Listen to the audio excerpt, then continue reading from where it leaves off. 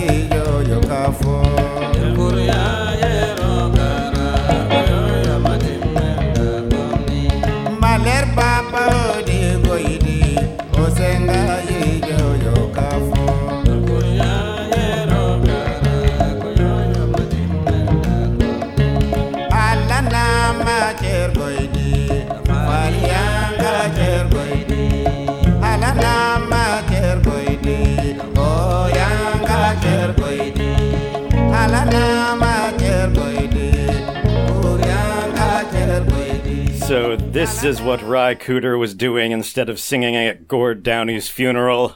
For shame, Cooder. The chronology checks out, yeah. Yeah, yes. In this 1994 collaboration. He's a Time Lord.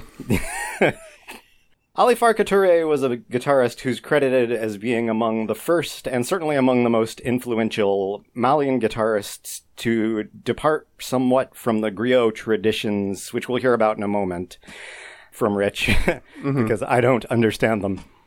By incorporating the influence of Western blues back full circle into the African music that was blues' source to begin with.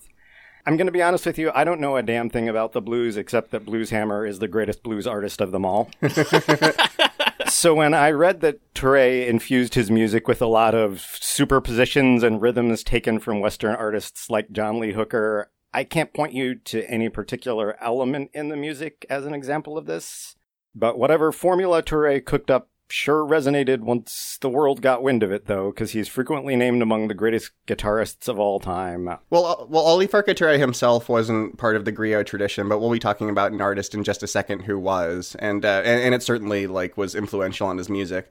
And so I'm going to talk about the deeper history of the blues in more detail later, but so the relationship between West African music and blues music basically isn't a simple this leads to this causal arrow is the nut of it. And I think Ali Farka Touré's music is a good example of that. Like he's considered quintessential, authentic Malian music, but he himself was influenced by artists like John Lee Hooker, Lightnin' Hopkins, Big Joe Williams, and they themselves had musical roots in West African music, et cetera, you get the picture, and so on and so forth. If you just look at the history of slide guitar, it went all over the place, like it's in Hawaiian music, and anyway, you can talk about this for days. But basically what I'm getting at here is that, Touré is one of those artists who, the more you read about him, he makes music feel really, really big, and I love that. That's good way of putting it. Mike, what do you think? Well, Ali Farka Touré was somebody I'd heard a little bit by, but I had never heard this song before. And also, Rai Cooder is somebody whose work I'm not all that familiar with, aside from his work with the Rolling Stones and Captain Beefheart and the Paris, Texas soundtrack. I've liked everything I've heard by that he's been involved with. I think he's worth investigating further. Yeah, he seems like he is. And hey, Tortoise named a song after him, so that's always a ringing endorsement.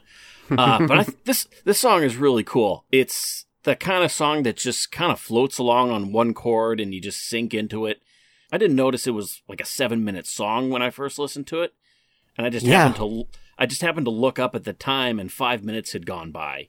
And that's really the mark of a good song, I think. It really doesn't sound like a song featuring a big famous rock guitarist. Ry Cooder just melds into this song perfectly. It's completely seamless. And also my favorite little tidbit about Ali Farka Touré is that he eventually became the mayor of his hometown in Mali.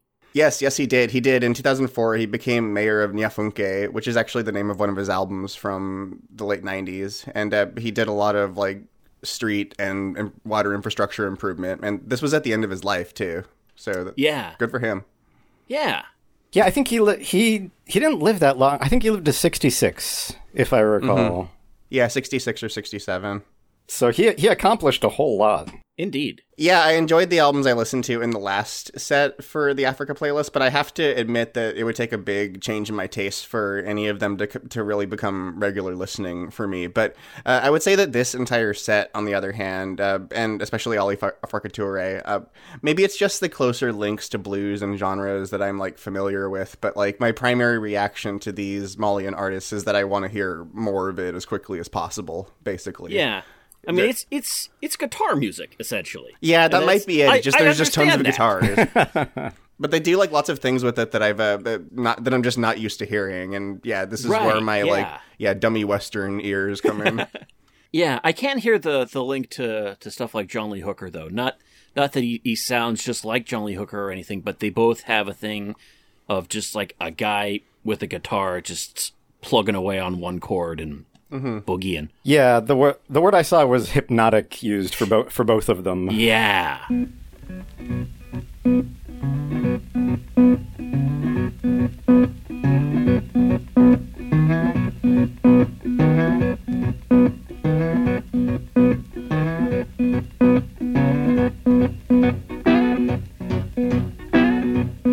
Okay, so we have another Ali Farka Touré song. This one is a collaboration with Toumani Diabaté, and this is Debe.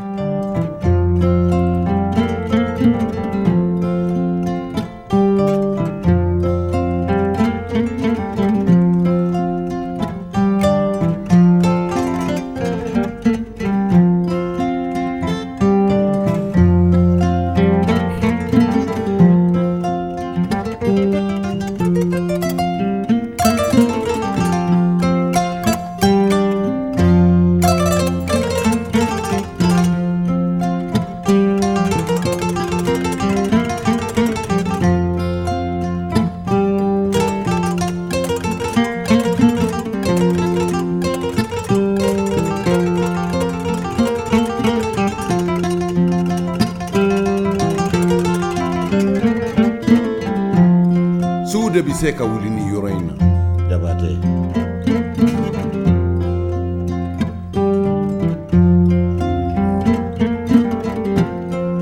ɲɛgɛn min ka ɲi y'a faamu dɛ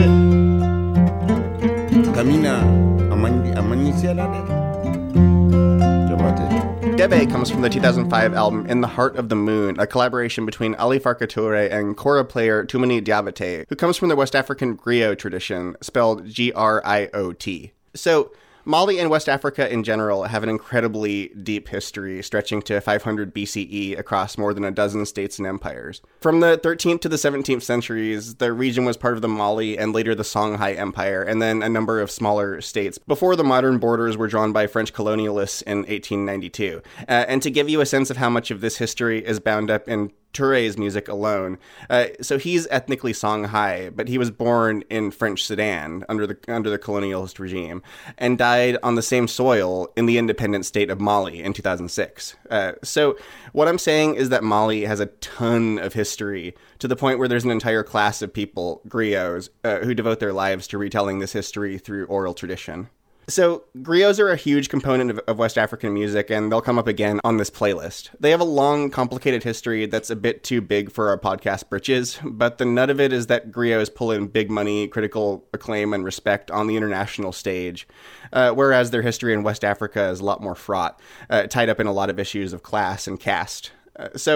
They took on greater importance to Western audiences after being prominently featured in Alex Haley's book Roots, as well as the hit TV miniseries, which I saw in junior high. I saw parts of it in junior high whenever my history teacher was hungover. So the first thing that pops to mind for me personally when I hear griots is the 1993 album Inner City Griots by the hip-hop collective Freestyle Fellowship. And that's a classic right there if you haven't heard it, by the way. As a kid, I hardly ever played basketball. I never ever set up in the casting call. I was making the kind of music that will outlast you all. So I asked you all, what should I pass the ball? Now you want to know about the what I found to see. So Mike, what do you think of Debe? Well, the thing that jumps out to me the most about this song is that kora.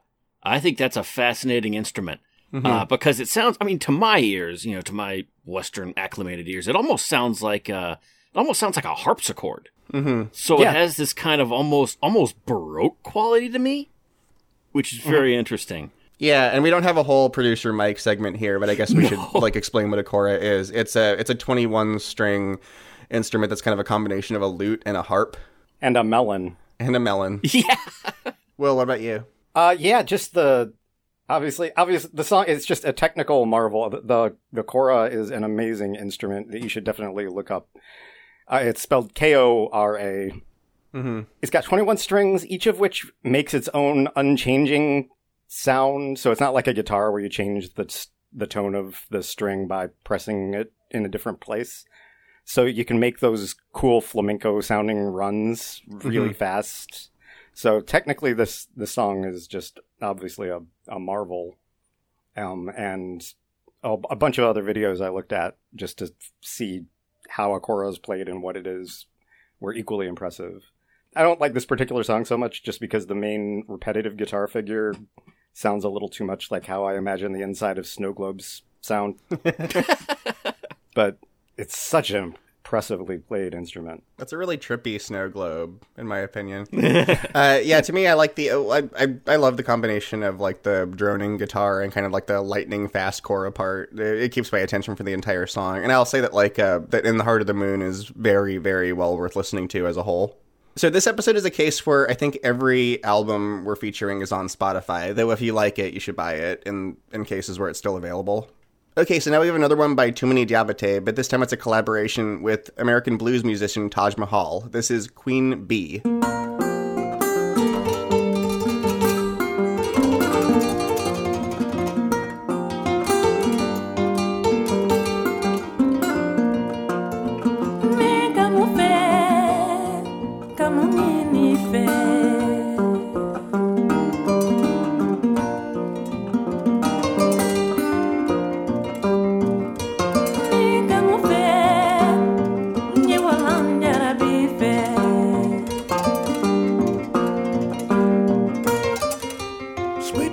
Honeybee, baby, you've been sweet on me. Sweeter than a honeybee, my queen bee. Rock me to my soul, love me to my soul, my baby, baby, baby, to my soul.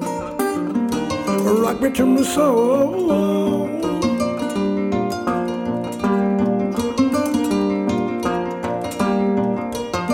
Queen Bee comes from the 1990 album Kalanjan, a collaboration between Too Many Diabate and American blues musician Taj Mahal, who our co-host Amanda has seen live, apparently, and she reports that he was excellent.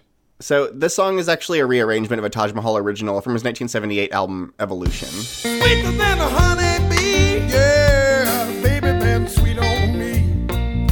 Sweeter than a honeybee, yeah, my queen bee.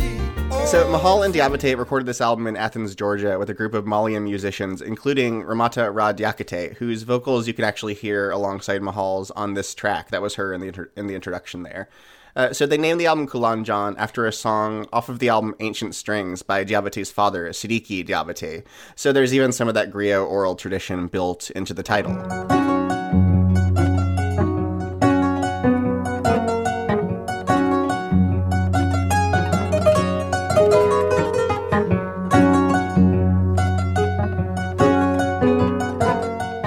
So Like Ali Farka Touré, Taj Mahal believed that African-American music like the Delta Blues has its roots in work songs and spirituals brought to America by African slaves. So this history is still blurry and subject to a lot of debate because part of the dehumanizing reality of American slavery is that slave owners rarely felt the need to keep records on the arts and culture of enslaved people, and in fact often actively took steps to repress it. It's horrible. So if you want an extensive look at the subject, I recommend reading Africa and the Blues by Gerhard Kubik, who's the leading international scholar on the transmission of blues. And he also made an appearance on the radio show and podcast Afropop Worldwide that I'll link to in the show description. It's a really, really good episode. So I don't want to get too into the weeds in terms of musicology, but some of the links that Kubik makes are really interesting, and they're rooted in both the cultures and the geography of Northern Africa, which I like. So for example, like the sort of melismatic blues singing style where you hit many pitches in one note. So that likely comes from like Arabic music that made its way to West Africa through trans-Saharan trade networks. Whereas, in contrast, the way blues tends to stick to a steady rhythm and a sort of like pentatonic singing scale, that more likely comes from the way people would sing in West African millet fields. So it's all just this big blend of influences, and it's not just those two. The world is complicated. But blues is still kind of a musical mystery, and a lot of that is because of the nature of history and who gets to tell it. So I like it. I was kind of surprised that this song sounded the way it did, or that it was so... I wasn't expecting such a gentle song, because most of the Taj Mahal I've heard is stuff like, it would be songs like, for instance, Liebentrunk from his 1968 self-titled album, which is a lot more of a just full-on stomping electric blues song. Mm-hmm. This is almost, this is entirely different from that. This is almost folk. One of the things I like about Taj Mahal, I don't know a whole lot of his music, but one of the things I like about him is that he is by no means any kind of stylistic purist. He's always just taken influences from everywhere. So that he would make an album with a bunch of Malian musicians it makes perfect sense. And I like that, like we heard Ali Farka Touré, being influenced by people like John Lee Hooker, and now we've got Taj Mahal going even further than that and actually recording with a bunch of Malian musicians and really melding his music and Malian music together and making this. I think it's really nice.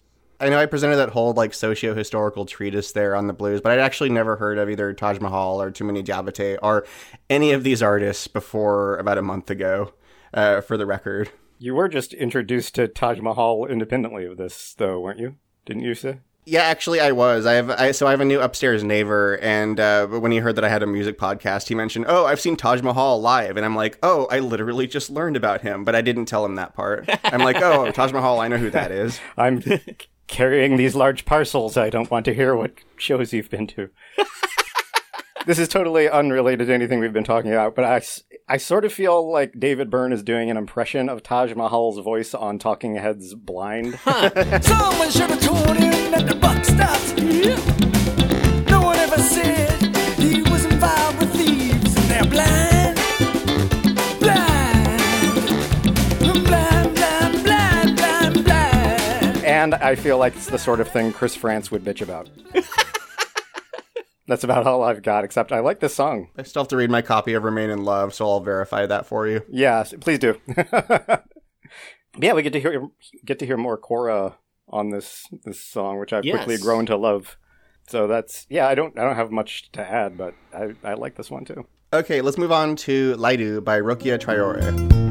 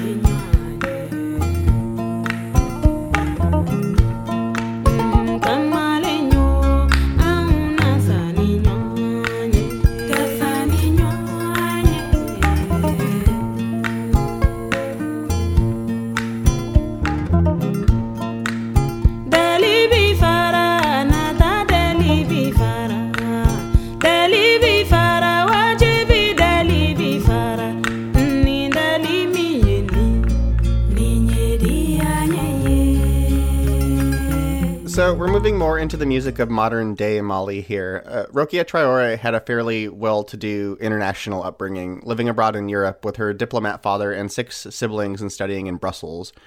Her father was a saxophone player in Mali before his diplomatic career and helped inspire her own musical career. So depending on who you read, she was either discouraged from pursuing music, either because she wasn't born into the griot class or just because her parents didn't want her to throw away her Western education. But either way, because of her overseas upbringing, Traore says that she actually has trouble performing Malian traditional and contemporary music because her influences include a lot of jazz, rock, pop, and European classical music.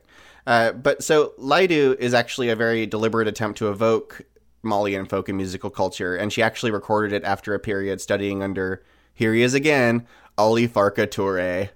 But even then, she approached it with a kind of outsider's ear. So one thing I like here, well, it's not on this song, but she took some criticism for arrangements that combine the Ngoni, which is the precursor to the banjo, and I believe we talked about that in the Rhiannon Giddens episode.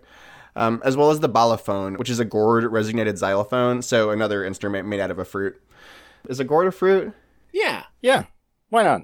But anyway, so It's a tuber.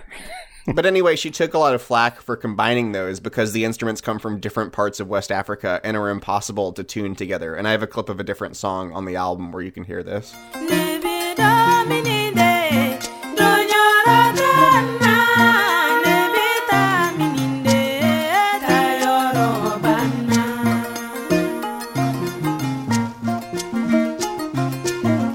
Almost kind of a Trap Mess replica-ness to it. Though he himself was influenced by blues musicians, so yeah. Anyway, what do y'all think of Laidu? I think it's beautiful. Yeah, it's a gorgeous song. I'm glad you picked the clip that you did and the place that you picked to end it, because that's my favorite part of the song. Mm-hmm. It's just around the 2-minute mark.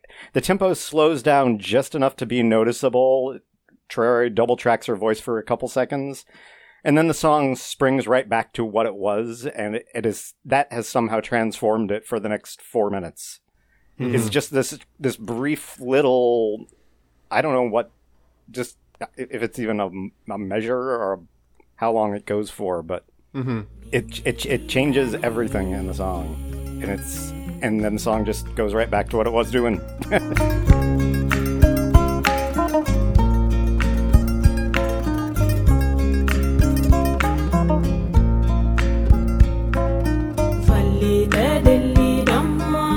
Mike, what about you? Yeah, I think this is just a lovely, lovely song. I think she has a really nice voice. I love that we've got more Korra going on. It's so hard not to make Legend of Korra jokes. It's so hard.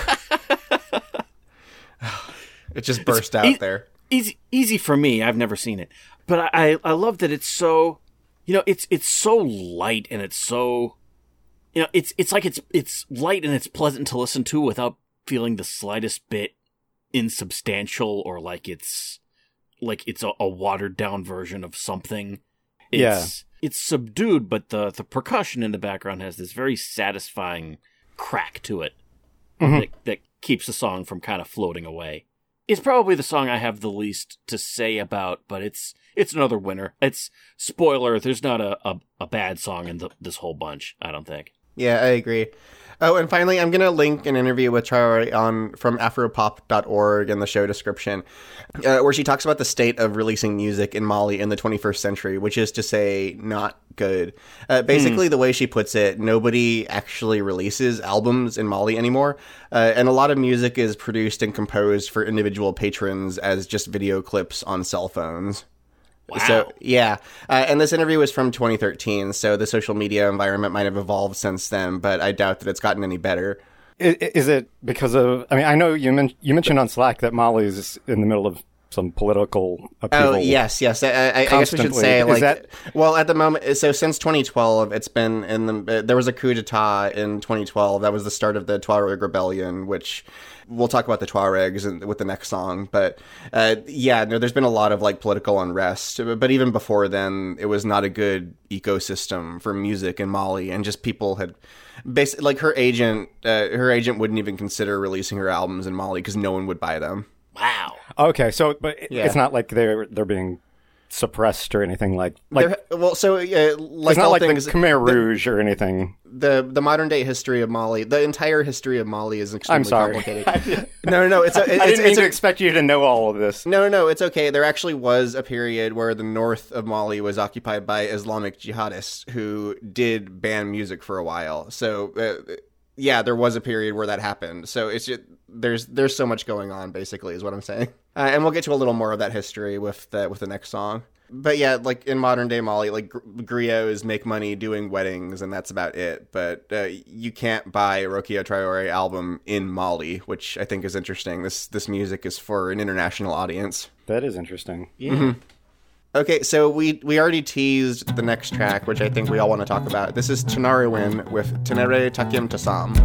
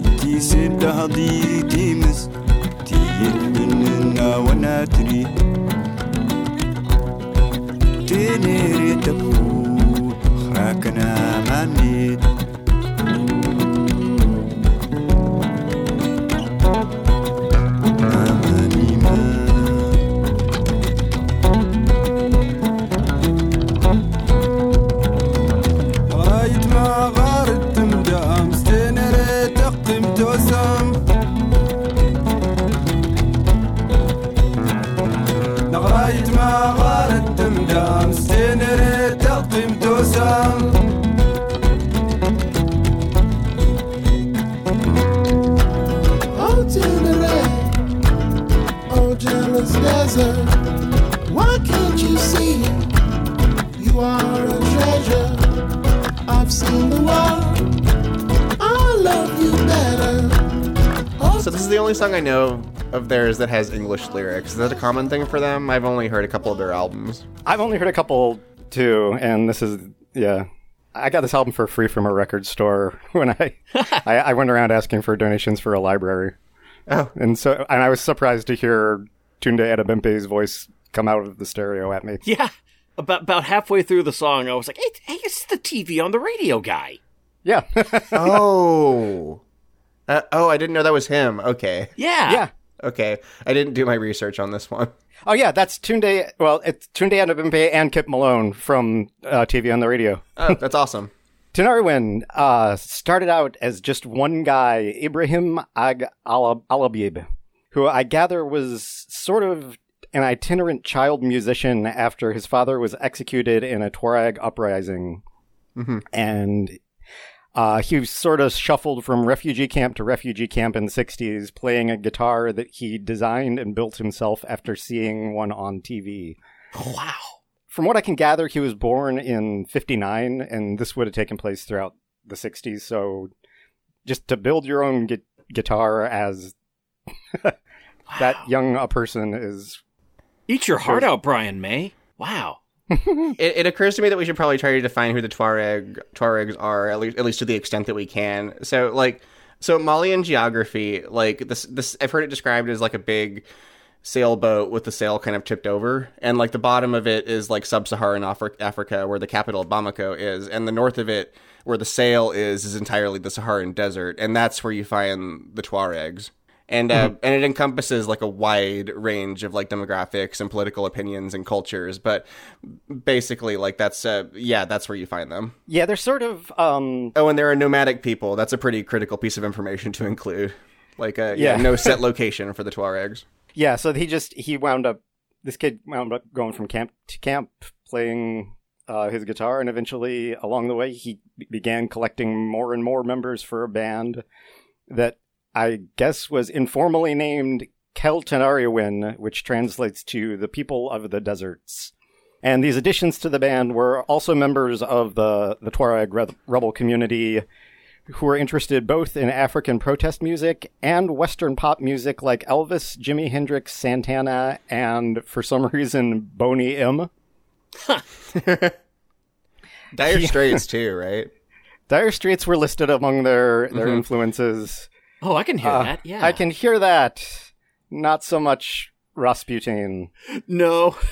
But anyway, somehow Tinariwen mostly held together throughout seemingly constant government upheaval and a need to stay one step ahead of violence and capture, essentially. And somehow they set up their own studio and offered to record music for anyone who would send them a cassette. And their first proper album, the radio I don't know if it's pronounced Tisdas Sessions, or Tisdas, or some other thing, because I'm really bad at pronunciations, was released in 2001, several decades after their formation, depending on when you peg the actual date of their formation, even though... It was sometime in the 80s. Like, I guess... So I'll link to an Al Jazeera article that I found, again, in the show description. I'll put a lot of stuff there. But they're part of the Ishumar. They're like this movement of wandering exiles that started in the 80s. And, like, they rejected the insularity of earlier Tuareg generations and were more about embracing the wider world and culture, including music. Wow. Yeah, even Wikipedia didn't have, like, a date of formation for them, because it seems like they just sort of... The impression I got was that they were more of a collective than a band. Anyway, that album, their first album, gained them some attention, but around the mid-2000s with their albums Amasakol and Iman Iman, important names like Tom York started sniffing around, and they've been stars seemingly worldwide since. That whole album, Tassili, from which we heard that clip, is terrific. Yeah, I like these guys a lot. The album of theirs I have is one of the ones Will mentioned, Amasakul, and it doesn't have any fancy guest stars from Western bands that you might have heard of, but it's, they've got an unmistakable style, and if you liked what you heard in this clip, it's it more or less sounds like that. I love their guitar sound, and I think what got me to check out Tinariwen was reading a review of one of their albums somewhere. It might have been Pitchfork or someplace, and the reviewer described their guitar sound as dusty, which I think is a perfect description. Ooh. But somebody somewhere else, I don't know where, got really mad about that, because, like, technically dust doesn't make a sound, and, like, the description doesn't make any sense. But that's synesthesia. It's synesthesia. It evokes dust. No, you listen to it. It sounds I was going to say, like, I've never been to Africa, and much less the Sahara, but I can really feel, like, the desert haze with this song. And you absolutely can. Yeah. Yeah, and in a way, like, and like compare that with, like, the Lawrence of Arabia soundtrack, which is it's a great soundtrack, but it sounds so clean. Like, you can't feel the desert haze with that one. Yeah, you don't have sand and dust sticking to you. But yeah, like, so I want to, now that I know this band exists, I don't think that Queens of the Stone Age get to be called desert rock anymore, because, well, I think they're robot rock now, so. Okay, good, because Tinariwen get to be desert rock. Yeah. I think the only thing that would top this would be, like, a band from Antarctica or something. Yeah, you can't really get much more desert than that. Yeah, but so I want to quote that Al Jazeera article I mentioned earlier on Tuareg music and culture, because, like, yeah, music is central to them. Like, quote, music has been the be-all and end-all of the Tuareg media machine. It's BBC, Reuters, and CNN. It's debating space and notice board. It's cultural ambassador to foreign lands. It's spur and solace, end quote. Like, it's how they propagate their identity, basically. Yeah, there's so many things to say about Tinariwen. Like I said earlier, there's a lot of, like, embracing the wider world and culture to Tinariwen, and this engaging with the world has meant both receiving military training from Muammar Gaddafi and appearing on Stephen Colbert. So, oh wow, yeah. So make of that what you will. Yeah, Gaddafi offered people who were living in Mali illegally military training because he envisioned using them to expand his empire. And so the band took advantage of that training. I wasn't clear why, Yeah, I'm not sure. I don't feel qualified to assess the geopolitical situation in North Africa, but I thought that was an interesting bit of trivia. But this is literally a band that, twice received military training from Gaddafi. But they're still, like Colbert and Tom York and Tunde Adebimpe and a bunch of other people are fans, so they don't seem sinister. Yeah, it's just I honestly feel kind of voyeuristic listening to this music sometimes, but on the other hand, that's what they want. They want us to hear it. So yeah. But are we done with Sonarowin? Well, we're never done with Sonarowin. There's so much to say about them. But let's pretend we are. Let's do the last track here. This is Ernest Ranglin with D'accord Dakar.